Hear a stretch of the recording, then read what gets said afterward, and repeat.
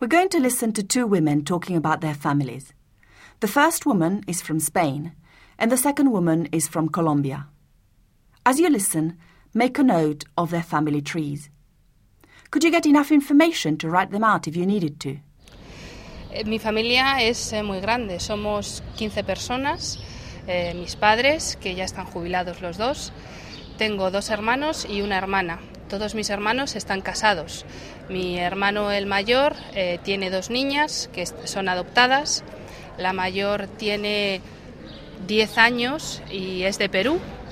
Y la pequeña se llama Hanna, tiene 4 años y a Hanna la adoptaron en Bolivia.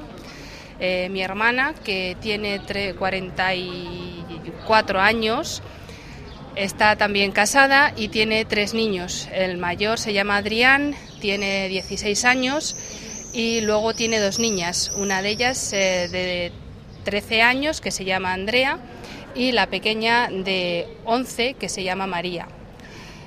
Luego está mi hermano José, mi hermano tiene 41 años, también está casado, vive en Alicante, pero mi hermano no tiene niños.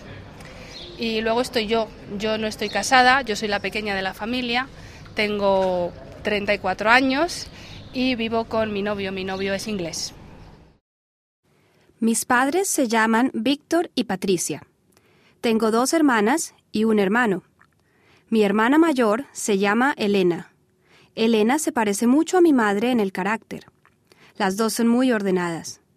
Mi otra hermana se llama Catalina y está casada con Carlos, que es mi cuñado. Mi hermano se llama Felipe y se parece mucho a mi padre en que es grande y fuerte. Catalina y Carlos tienen 2 niños, Pablo y Sergio.